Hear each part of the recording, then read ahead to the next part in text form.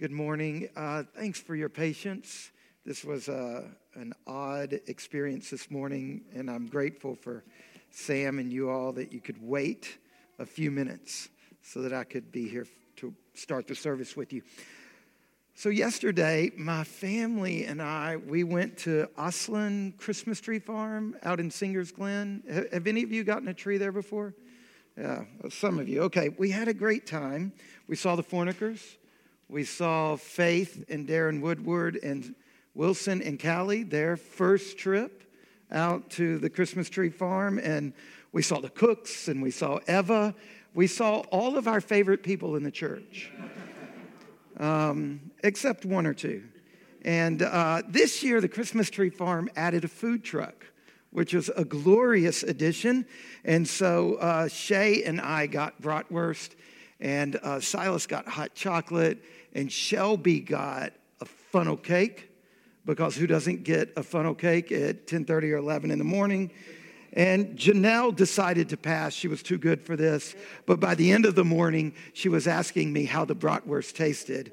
And we trekked our way out into the fields, and we had our traditional search for the tree, argument over which tree, lots of anger and tension. At one point, Shay's running through the trees. She trips. She eats it, bratwurst on her head. Silas is the only one who sees it, who just howls with laughter, which helps all of the tension and all of the conflict. We eventually cut down the tree, put the giant 10-foot tree on our truck, put the little Charlie Brown tree that we got for Spencer because she's in her own apartment now, put it in the trunk. It doesn't require straps on the hood. And we made our way home. And then we got all the Christmas ornaments and decorations out of the garage, and I pushed play on my Advent pre-Christmas playlist, which is very carefully curated set of songs. I'm waiting on certain songs, and if you expose them to me, you will definitely be on the not my favorite person at Incarnation list. Those songs are not on this list, but other songs are on this list. And we started setting up the tree. Then last night we ordered pizza, and we started watching The Lord of the Rings, and it's so dang long. We did one disc last night. We'll try to carry on in nights ahead. Now, all of this to say, I love Christmas. Janelle tolerates it, but she's growing in grace and wisdom and the knowledge of our Lord. So she's getting better on that as the years pass. And I can't believe it's only 19 days till Christmas and that we're already on the second Sunday of Advent. Now, as we prepare for Christmas, as we get ready to celebrate the incarnation, the birth of Jesus Christ, the enfleshment of God himself, part of our preparations, in addition to getting a Christmas tree and doing whatever decorations you do and listening to some music, not all of it, and figuring out how to do all of this in the midst of a pandemic where we have a responsibility to not contribute to the spread of the virus. Wouldn't it be terrible if Christians contributed to the spread of a deadly virus because of their Christmas traditions? So figuring all of this stuff out, in addition to all of those things we've got to do to get ready, I hope that part of what you're doing is taking an honest look at your life and opening wide your heart to receive all over again the Lord Jesus Christ. Our Old Testament reading for this morning, we read it every year in Advent. This great passage from Isaiah, prepare the way of the Lord. Get it ready.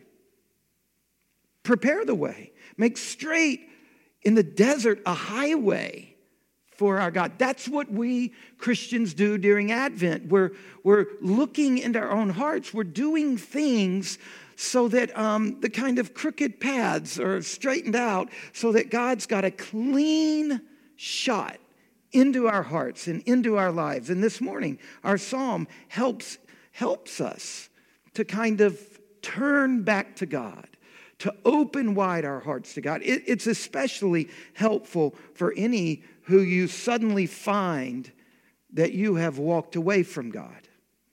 This is a great psalm for coming home to God. It's a prayer. It's this outstanding prayer that we can pray all the time. We can pray during Advent. It's an Advent prayer, a prayer for us to open up our lives to God. And it's especially relevant for those who've fallen away from God and things are not good and you need to return to God. So if you've got a Bible near you, and I hope you do, please grab a hold of it, whether it's yours or your neighbor's, and find Psalm 85. Look, if you don't know the Bible well, here's a trick. You just put your thumbs in the middle of the Bible, and most likely you end up at the Psalms. If not, scoot around to the right or left, and you'll find them. Then find the 85th Psalm. Let's all find it. All of us who've got copies of the Bible. Psalm 85. And we're going to look at this remarkable passage. So, if you've fallen away from God, here's a prayer. Here's a way you can come back home. Or if you're doing fine with God, this is a beautiful passage of Scripture that can help you practice Advent. Take stock of your own life during the season of preparation, and you can use it yourself to call on God, to open wide your heart. All right, Psalm 85. We're going to learn from this prayer that there are basically 3 simple steps to reaching out to God, to coming home to God. 3 simple sections of a prayer. Verses 1 to 3 are the first section. Verses 4 to 7 are the second. And verses 8 to 13. We're just going to walk our way right through them. In the first part of the prayer, verses 1 to 3, this is the first thing to do in your prayer when you're trying to come home to God. Number 1, remember to God His favor in the past. And yes, if you were here a week ago, I have stolen this from Wilson. It was so good. I've been struck by it, and it fit this psalm too. Remember to God His favor in the past. If you've fallen away from God, this is where you start when you want to come home to Him. You start by saying to Him, by remembering to Him things He's done in the past that have been really good. So look at verse 1. Lord, you were favorable to your land. You restored the fortunes of Jacob. You forgave the iniquity of your people. You covered all their sin. You withdrew all your wrath. You turned from your anger. So the people who originally wrote this prayer and crafted it over centuries, think about what they're saying when they were praying this. They were thinking back to God's great work in the Exodus and other moments in their life as a nation and other moments in their life as individuals, and they were saying them to God. They were remembering them to God. So to come back home to God, they prayed. They began their prayers by saying, there was this time in the past, well, man, you were good. Man, you were powerful. Man, you blessed us and you restored us and you favored us and you forgave us and you backed off from punishing us. Now, you and I, we can do that. We can look back. I mean, we should definitely look way back to Jesus' death on the cross and His resurrection, and we should remember that to God. We should remember that to God in the Lord, you were favorable. You did restore the fortunes of Jacob. You did forgive the iniquity of your people. You did cover all their sin. You did withdraw your wrath. You did turn from your anger. That is an amazingly accurate description of what God did in the crucifixion. And if you're not super clever at telling God how powerful the crucifixion was, just take those 3 verses and say them to God, knowing that you're describing exactly what He did on the cross.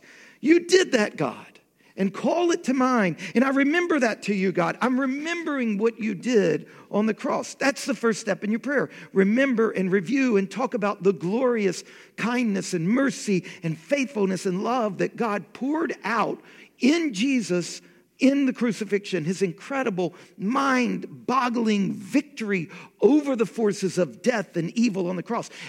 But you don't have to stop there. That's definitely the place to start. But you should then also remember other times in your life that He's given you great favor. For me, as I've been praying this psalm all week, I remember to God when I was 17 years old, and I had spent 2 years flaunting His ways, disobeying Him, choosing to honor myself in my own selfishness and my own search for my own security and pleasures in life. And I remember how at 17, he began to discipline me, and I asked him to stop, and I opened my heart to him, and he did.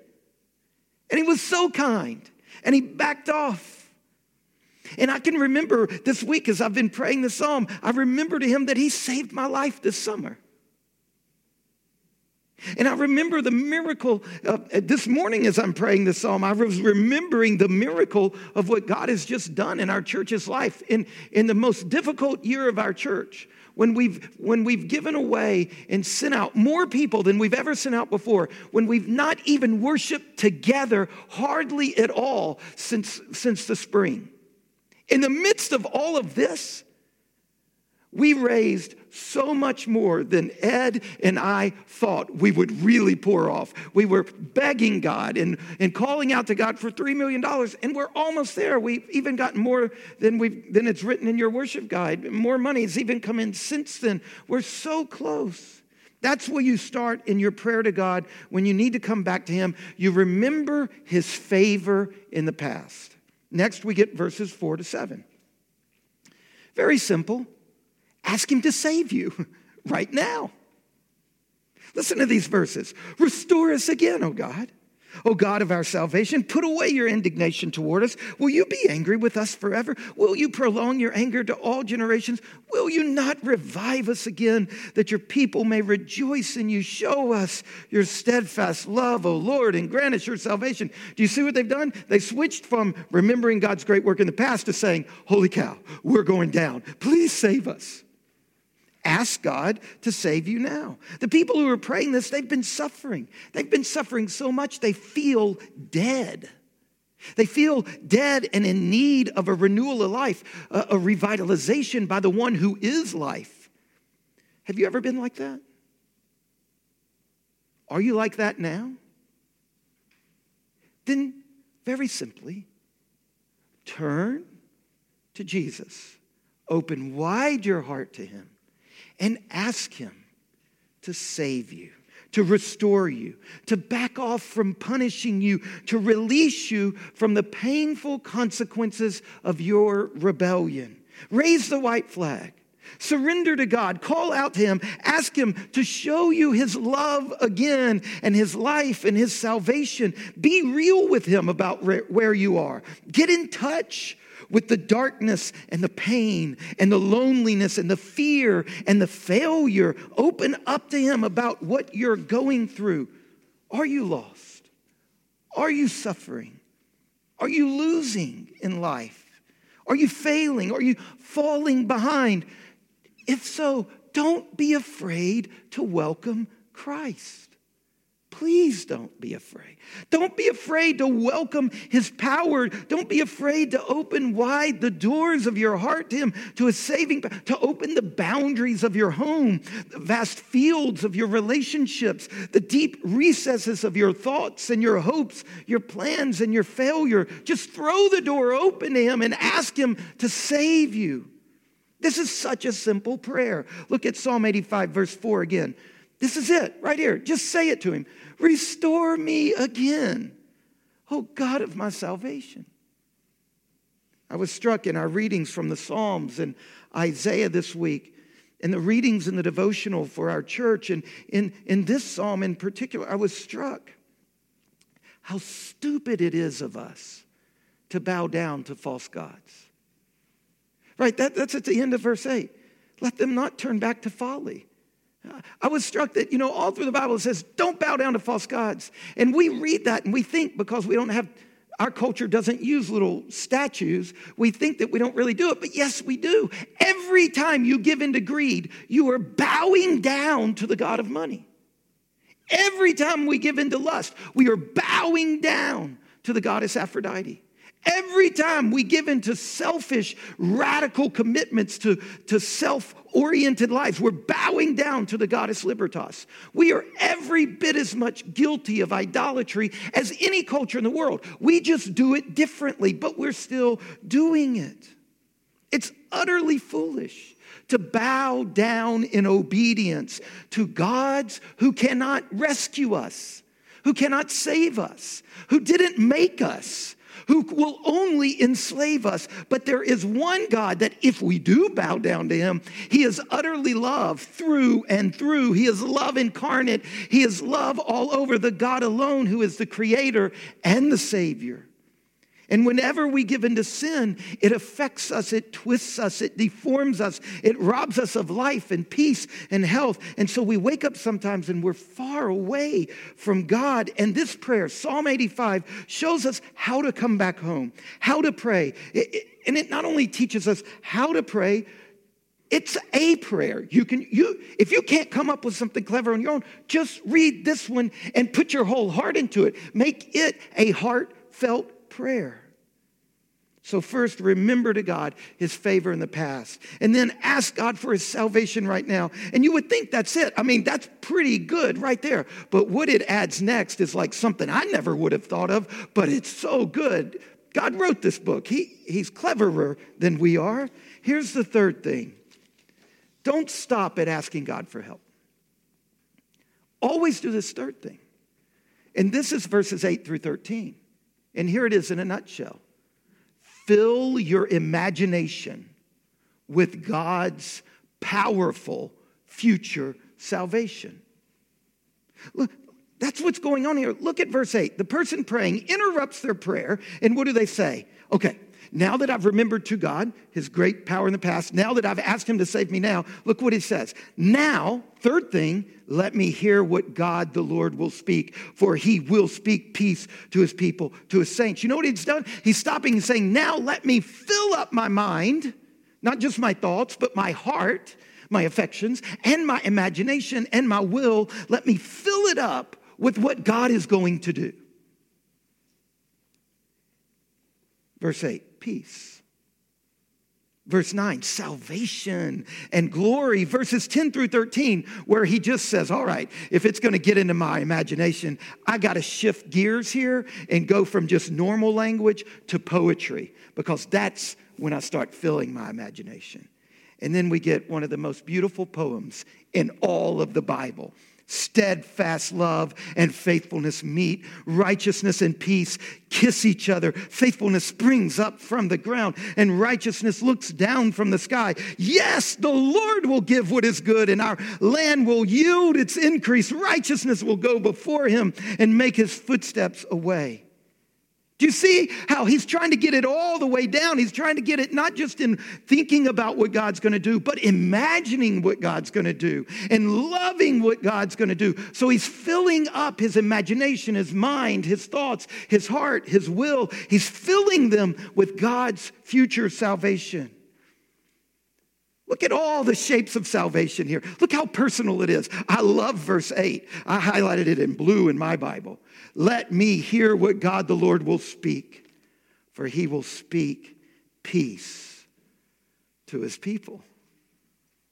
Have you ever needed that? Have you ever been so wound up, so broke down, that you needed shalom to be spoken to you by the one who loves you more than anybody else, so that it got down all the way in your thoughts, in your heart, in your bones? I need that. And when God does that, when God speaks his peace into my heart, into my mind, into my imagination, it calms me. So often people today are filled with doubt. A doubt that turns into despair.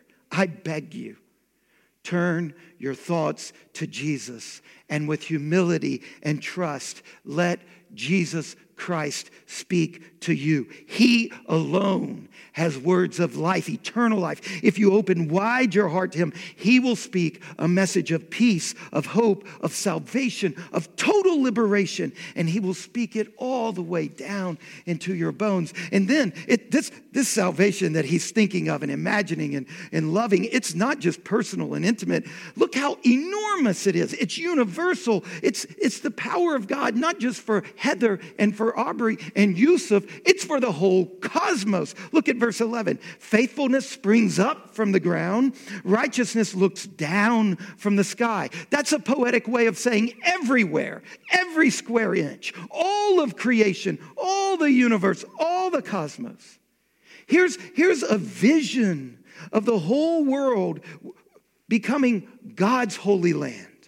Set free at last from its slavery to corruption, flooded at last with the knowledge of the glory of God. This is a vision of God's character and God's activity filling the universe.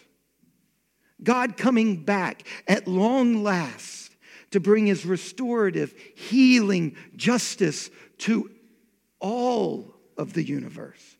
Let the details of that and the colors of that and the hues of that future fill your mind and your heart and your imagination and your will. Look at verse 9. Glory may dwell in the land, not in the human heart.